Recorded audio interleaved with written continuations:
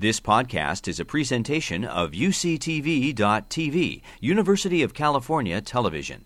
Like what you learn? Help others discover UCTV podcasts by leaving a comment or rating in iTunes. This is a wonderful event each spring that we get to celebrate the creativity of the volunteers and of the people on the campus, both the folks who are going to be reading poetry today and those who are reading fiction this afternoon. All of the poets student poets have won significant literary prizes this year, and several of the poets who have read in this series over the last 20 years have gone on to publish first books of exciting poetry, so this is always a proud moment for us. One of our readers, Lillian Berger, a junior majoring in English, could not at the last minute be here, but I want to acknowledge her as a member of the company and introduce next a longtime Lunch Poems volunteer who's been here, service of poetry, helping set up and get this going all for years now, Joe. It's Joe Bush. He recently, he informs us, purchased a log cabin on the Rogue River in Oregon. He has calculated the commute time to Berkeley will be only a little more strenuous than his current commute from Vacaville. Please welcome Joe Bush.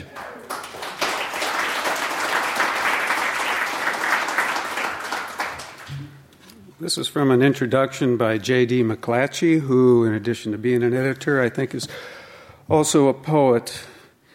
When he arrived at Oxford as an undergraduate, W.H. Auden went to see his tutor in literature, who asked the young man what he meant to do in later life. "I am going to be a poet," Auden answered. "Ah, yes," replied the tutor, and began a small lecture on verse exercises, improving one's prose.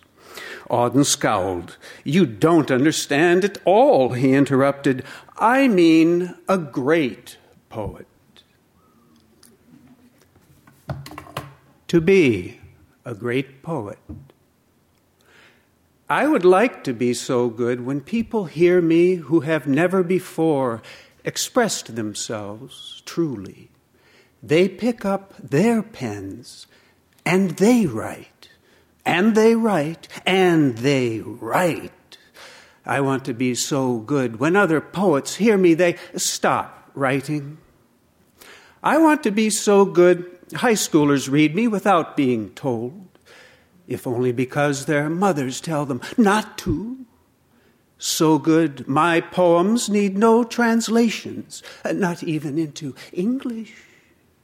So good the NSA can't believe its ears. I want to be so good when gun lovers hear me, they stop their banging and listen to reason. So good after Putin hears me, he claims me for Mother Russia. And though his eyes are set rather close and he reeks of cabbage when he blows in my ear, still I accept his advance, at least until NATO gets its act together and makes a counter-offer. I want to be so good she will never again come so hard or for so long, and so good be it for her as for me that wherever she comes, my poems are there. I want to be so good Mexicans cross the border and brave Texas only to listen, after which they retreat over the same hard ground to await the book. So good booksellers in Hong Kong and Singapore, out of respect for my rhymes, sell only the authorized edition for 1 full year. So good the senior senator from California exposes yet another face to her adoring public as she cranes to catch my utterances on her one good side. She does not yield the floor to Senator Snowden, but, sweetheart, Snowden speaks American. I want to be so good when I recite an especially sad verse. The glaciers, yes, the glaciers speed their melting. And so before a reading, my agent be obliged to contact the consulates of Fiji and Bangladesh, that they might alert their peoples to drop their sowing. For heaven's sake, drop it now and seek higher ground. I pray the snakes and the trees are friendly.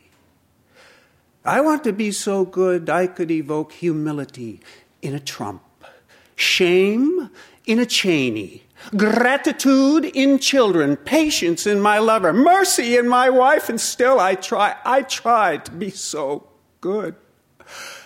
When Pope Francis hears me, he looks up. And when she hears me, God looks down. I want to be so good I could go on and on like this forever and choose not to. But wait, on second thought, I want to be so good all of you hate me.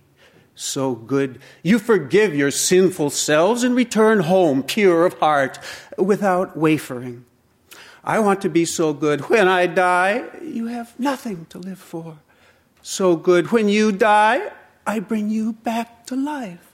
I want to be so good you take me up in memory where I reside for so long, unabridged and unmodified. You begin to forget who wrote the words and sang them, and believe instead they always existed in your head alone. Therefore, I suggest that as my thoughts have now become yours, this serves to explain how you might think yourselves every bit as great as I aim to be. Thus shall the followers of the poet inherit the earth. Go on.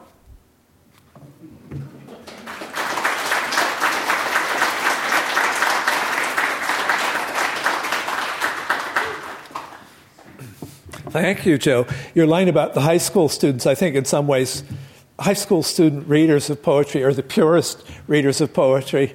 At least it was for me. You remember finding that first book of poems and sometime in high school, getting one off a shelf and feeling the shock of it. It reminds me that we have a group of high school students visiting, seniors from Independence High in Brentwood, come to the campus for the day. And you guys are, congratulations, you're finishing high school. We're glad you're here. Our next reader is Andrew David King. He's a double major in philosophy and English. He's been a major force for the imagination and for intelligence on the campus among undergraduates in his years here. And he's participated in lunch poem student reading for the past several years, and this is going to be his last time, so please welcome him.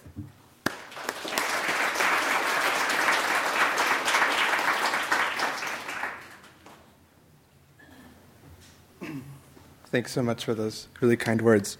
And thanks for everyone who comes to these sorts of events and participates in them. I'm really grateful that we have such a thing on campus. This poem is called Irish Mountain.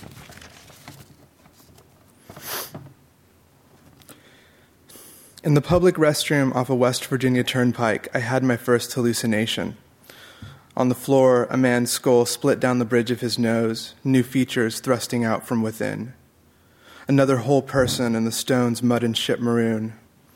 Ellipses of flies startled when I set my hands on the cold calm of the railings, then my knees. I thought of how, just an hour earlier that day, I set a tarot card down between the graves of St. Coleman's after we drove the rental across Irish Mountain, Highway 26. Temperance, an angel cradling water from one cup to another, my way of saying that though I didn't know, I wanted to. They sat stoic, that limbo of crosses plastered back together by the guilt-filled, and I peered into the broken windows of the chapel my ancestors built to keep Ireland's white walls with them. Wind bled into the sacrament, fog coughed the peak's trees to dander. I lingered while a wasp entertained thoughts of my arm, the vase of its stinger. On that bathroom floor, all I'd soon witness. Helmet of a slab fork miner, lisp from the explosion, a raccoon like a chest of drawers opened on the interstate, shirt arms of its entrails reaching. 3 vultures near the tracks where we waited for coal trains to press our pennies into theft-ready objects. A woman my dead grandfather had dated, found watering her lawn in sandstone. Splinters of the cabin where his mother first pressed shut the eye of an elderberry. And the holler from behind our truck as we stopped outside the abandoned elementary. Y'all never seen a school before? I knew not what I had seen. I kept my eyes on the underworld as it papered the concrete around the sink. Even in heaven, bad weather, atoms seizing back into the original dot of all things before all things were. What I wanted to learn, I learned. Knelt in the cemetery's lost corner among the unbaptized, I puzzled the tombstone into one piece to read its epitaph. Prepare for death and follow me. Beneath, a swollen patch, a tempest of ants, a beetle's honeyed torso, as though in that tribe of turned-away saints, it had swallowed the amber meant for its sarcophagus. Thanks.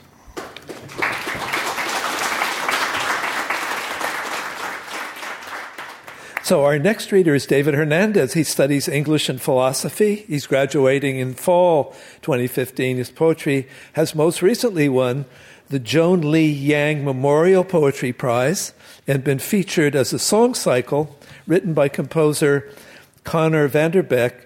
He has new poems forthcoming in the 45th issue of the Berkeley Poetry Review. Please welcome David.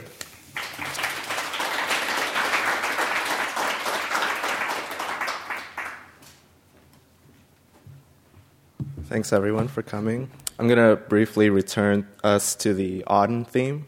This poem, its title comes from a line in Auden's Musée des Beaux-Arts.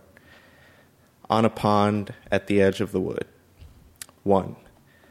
Though not a pond and not a wood, indeed an edge to a body of water, and wooded portions, various forms of shrub at the base of the outcrop jutting on that ocean, a paved trail to lead and to fork. Waterfowl surf as well as they understand to, which is to say masterfully, and vagaries of snakes subtract understanding with the punctuation of stolen burrows and damp hollows under rocks, to nap in when the sun too seriously competes in their usual trade, jostling dry grasses, sediments, husks, trash, etc., imperceptibly.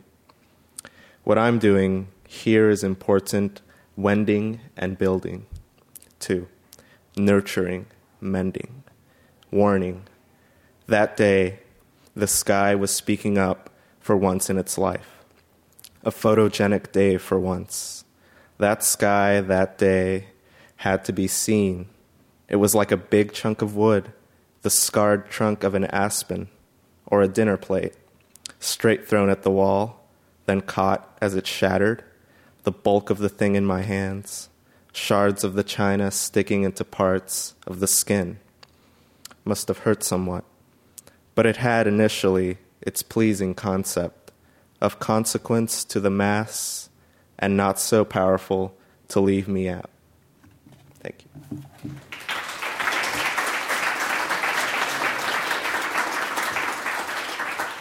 Thank you. Wow, David, very much. Our next reader is Alani Hicks Bartlett. She is completing a joint PhD in Romance Languages and Literature, Medieval Studies, and Gender and Women's Studies. Petrarch, the recent Italian poet, Shakespeare, Tennyson, Plath, and Oliver are among her favorite poets. Please welcome Alani. You here? Come in. Thank you so much. The poem I'm going to be reading is called The Rut, or The Ambuscade. It's about a deer. Solitary dreamer of mine, remember when you browsed through the forest, giving a sweet, endless look to the steel-lighted sky, and how you shied away from the swinging boys who, in their ferocious malfeasance, always threw stones at the last of your peckish brood. And remember how, when you sensed the soft chatter of rabbits, whistling and rustling through a crust of twigs and leaves, you turned your enamel eyes to that low ground.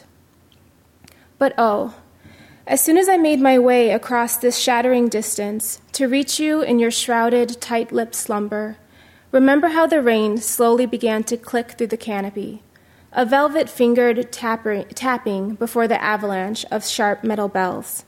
The frenzy of the gilded chains of a tempestuous gypsy with a pomegranate mouth, vibrant and bleeding.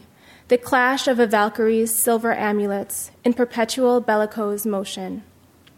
And oh, as I loaded our failing caravan with our carefully selected herbs and our well-oiled cloths and tent, and gathered our saddlebags, dark and sticky from use like the thick, viscous syrup of the black birch trees, a sickly olive-hued moon towered over me, casting its tubercular sheen on the low vegetation torn by your precious incisors. And see now that I have reached you, how can I awake your stalled, sleeping heart? But look, all of this excess and detritus here. The birches are peeling, lacing their thin ribbons like reedy, careful bandages around the seething wound. The downy catkins were shorn from their stems, in your dodge from the bullet hawks and the fierce salvo you hadn't learned to expect, a torrent whisking away your spirit and leaving even your peduncle exposed. And look, how suddenly my hands are imbrued in your vital sap, and how all of your strength and furtive compassion and antlered shreds of velvet are now mere morsels of adornment to the trophies of all the greedy monarchs. Thank you. Thanks.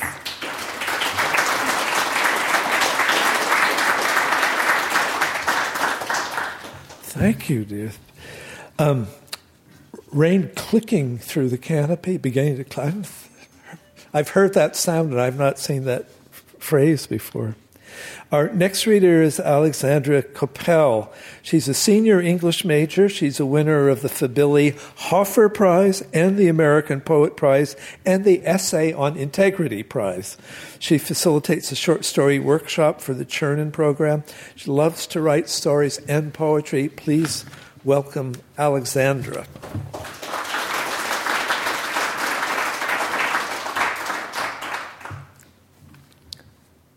Lessons on Loneliness. It's okay to be alone. I grew up in a quiet, silent street in an empty, silent house that had an old black kitchen table with cracked, rough wood, and I would just sit there with ease, feeling the grooves of the wood, smelling the breath of cut grass, feeling the calm suburban breeze that blew through the window. I would skip class, hurry home, just to sit in silence and be alone. At some point in college, between all the frameworks and facts and supposed knowledge that slid through my mind as fast as those pointless PowerPoint slides, between all the roommates, the floor mates, the soulmates, the mates, and the strangers with the same plain faces, slices of white bread, between the hallways filled with quasi-students, filled with looping music, with looping conversation reverberating off of heads, off of me, I forgot something that I used to know, that it's okay to be alone. I forgot how clear my thoughts used to be when I could only hear the silence of an empty house, when there was nothing to do but feel the grooves of my kitchen table.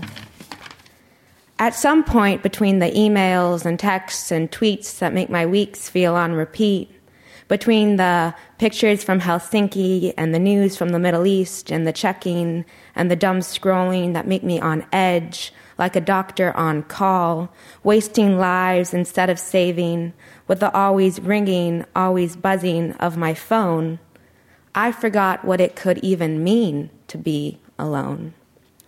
And while they are linking in and linking arms, and they are posting pictures of all that fun, and while she is on Craigslist searching for a roommate, and he is on Match.com longing for the one, I'm longing for a loneliness so great, searching for a silence so sound that it surrounds me like a lucid, limpid wave, covers me like a blanket, enshrouds me like the darkness of night, like the darkness of that tough wood of my rough kitchen table, and I am able to hear nothing but breath. And there is no more checking.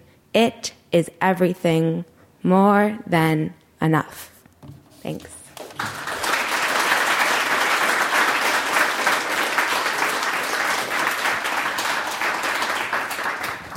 Thank you. That was... Our next reader is Carlota Salvador Mejias. She's a graduating senior studying political theory and comparative European politics in the political science department. She's particularly interested in Wittgensteinian aspect perception and its possible relevance to politics. And she's also interested in the philosophy of friendship and how this bears on her poetry. You'll now get to hear.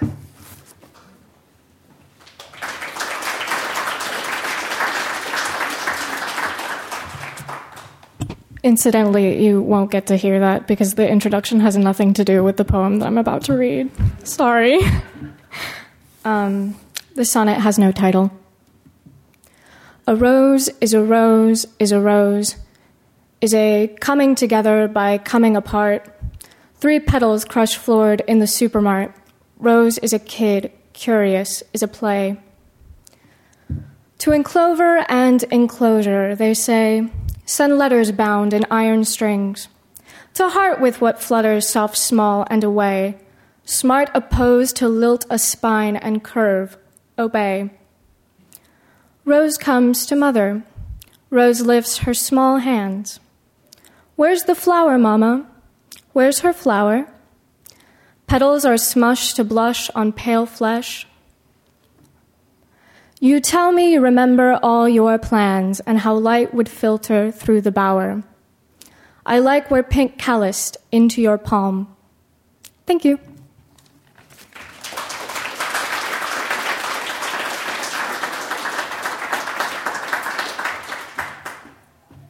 Thank you, Carlota. Well, sure had to do with perception. Which sure had to do with. So our next reader is Andy Nui. He's a 4th-year student studying English and molecular and cell biology. His interests include experimental poetry and organic chemistry.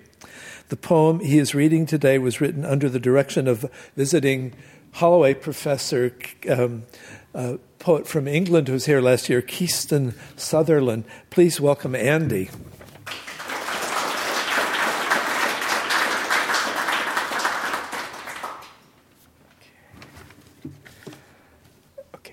So this poem is inspired by a logic class I took here at Berkeley, so you'll see how that features throughout this poem. And it's called Shklovsky's Love Letter. 1. To Ava. I speak only in hieroglyphs around you. I carve out language in your languid, liquid body. Not once do you glance down. Instead, the clay melts when I reach for water reeds. If a grove can spare sap, or a quarry yield stone, if the heavenly vault cannot hold celestial fires and the ocean cannot swallow salt and foam, so ink, you sheep skin, should bleed into parchment. So symbols, you dead heifer, should inscribe your smooth navel. Circumcised embryonic ribbon, placental substratum by which to fondle fountain pen shampoo and to lather squid intestine calligraphy. With love, Victor Shklovsky. 2. There exists a person named Ava. If Victor's around Ava, then Victor speaks something, and that something is hieroglyphs. There exists a thing and another thing, such that Victor carves the first thing in the second thing, and the first thing is language, and the second thing is a body, and the body is languid, and the body is liquid, and this languid, liquid body belongs to Ava. It is not the case that Ava glances at Victor. If there exists something such that Victor reaches for this thing, and this thing is water reeds, then there exists a thing such that this thing is clay, and this clay melts.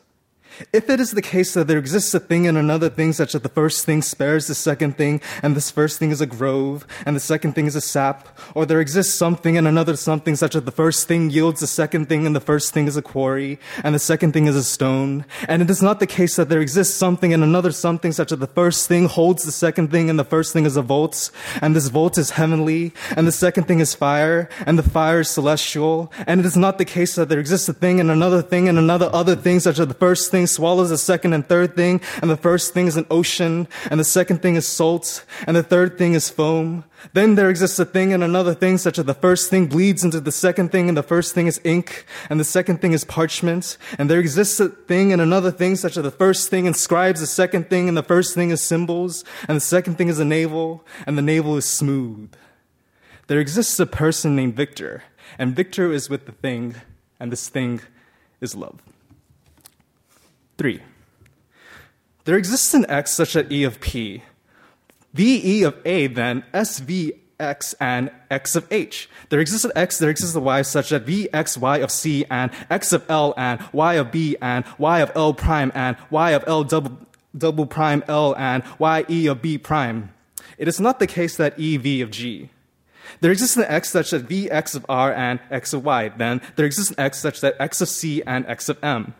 There exists an X, there exists a Y such that XY of S and X of G and Y of A. Or there exists an X, there exists a Y such that XY of Y and X of Q and Y of S prime. And it is not the case that there exists an X, there exists a Y such that XY of H and X of V and X of H prime and Y of F and Y and C. And it's not the case that there exists an X, there exists a Y, there exists a Z such that X, Y, C of S double prime, S and X of O and Y of S triple prime and Z of F. Then there exists X, there exists Y such that X, Y of B and X of I and Y of P. And there exists X, there exists Y such that X, Y of I prime and X of Y and Y of N and Y of M. There exists an X such that V of P, VX of W and X of L. Thank you.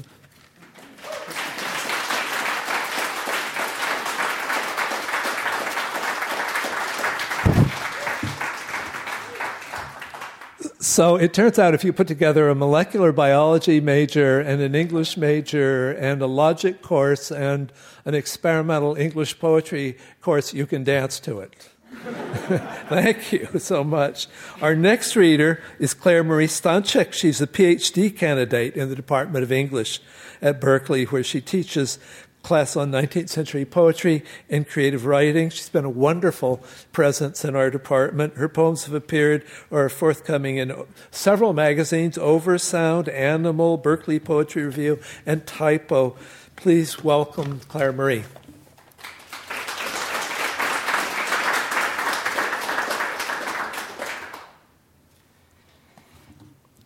Garden.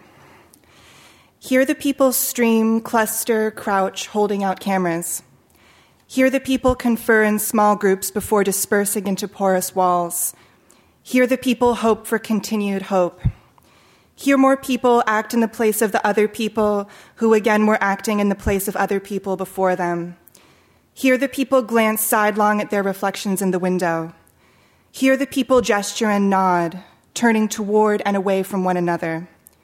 Here the people murmur in vague health and hope for continued complacency. Here for a moment the amaranths think thoughts that the people had strangled with their presence. Here the people collect, holding cameras out to the other people. Here the people step back several paces, looking up at the gargoyle. Here the people imagine the garden with no people. Here the people clip by, holding smooth leather satchels. Here the people feel less hopeful than they did before. Here the people wish the other people out of the garden. Here the people murmur thanks for hope. Here for a moment, suddenly, the garden is empty of people. Here the people clip by in wingtips, their ties flapping in the open breeze. Here the people avoid including in their photographs the other people taking photographs. Here the people collect in clusters, holding cameras against the amaranths, holding cameras at arm's length, holding cameras to their faces. Here the people feel inexplicably bereft. Here for a moment the amaranths are transported with thoughts beyond expression, thoughts strangled by the presence of the people. Here the people gesture with bags slung over one shoulder. Here suddenly one pigeon flaps, graceful as a thought, across the garden to perch on a gargoyle. Here the people feel more hopeful and more forgiving of themselves than they did before. Here the people feel more hopeless than before. Here the people feel spiritually realigned. Here the people confer in small groups. Here the people are invaded by a sudden fantasy of a garden without people. Here the people bend in pairs over the placards. Here for a moment the garden is filled with amaranths, free suddenly of people. Here the people walk as though unspeakably tired, as though pressed down by an exhaustion beyond individual exhaustion. Here people hold their cameras up. Here more people again hold cameras against amaranths and at arm's length, and again they hold cameras up against the bushes and step back and point their cameras at gargoyled arches and at the amaranths together. Here this fountain reproduces itself endlessly in the photographs of the people. Here the people turn away and toward one another, nodding and bending into the placards. Here the people meet the eyes of the people, looking at them coolly, and coolly look away. Here the people step thoughtfully around the fountain before bringing the cameras up to their faces. Here the people clasp hands behind their back, looking up to frown at the gargoyles. Here the people disperse into porous walls as their replacements arrive. Here the people feel hopeful and hope to be more hopeful in the future. Here the people walk with one hand in a pocket. Here the people accidentally meet the eyes of other people and look away. Here the people take 3 steps back, looking steadily up at the gargoyle before bringing the cameras up to their faces. Here the people consider the fountain and hold their cameras to their faces. Here for a moment the people wait, paused at the porous doorway. Here, this fountain manufactures itself endlessly in the same photograph, in hundreds of cameras. Here, the people suddenly wish the other people gone. Here, the people are invaded by a sudden fantasy. Here, the people feel healthy and realigned, deciding to feel hopeful about the future. Here, the people feel healthy and hopeful. Here, the people wait for the other people to be finished before taking a photograph, before they step in and take the same photograph. Here the people walk with almost limping steps slowly. Here for a moment, all the people have suddenly left the garden. Here for a moment, the amaranths join their colors to the breeze. Here the people linger in the porous doorways. Here for a moment, the garden sways. Here for a moment, the amaranths nod and sway. Here again, the garden is permeated by clusters of people, people holding cameras, holding open leaflets, bending over the placards. Thank you.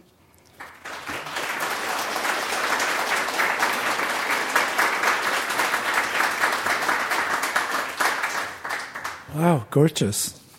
Meant to be tender and scary at the same time. Wonderful. Thank you, Claire Marie. Our final reader is Mary Wilson. She's a graduate student in English. She's studying 20th century literature and poetics, and she's also begun to publish. Her work has appeared online in Coconut, in Anomalous, and in Everyday Genius. Please welcome Mary.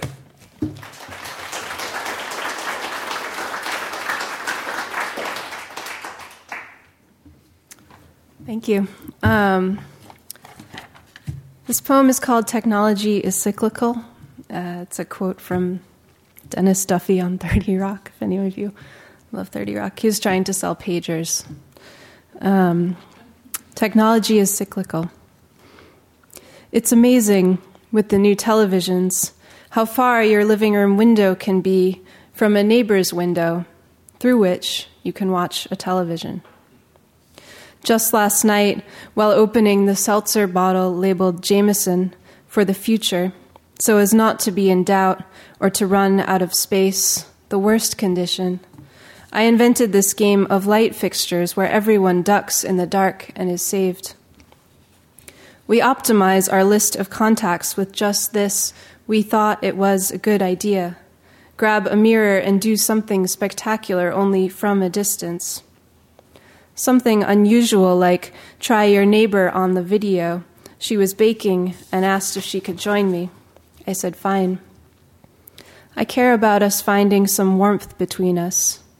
Think slow and ahead. Think of family members calling from across the video with colors in their mouths to say this, how the light just falls off anyone because we've gotten so used to it. Thank you.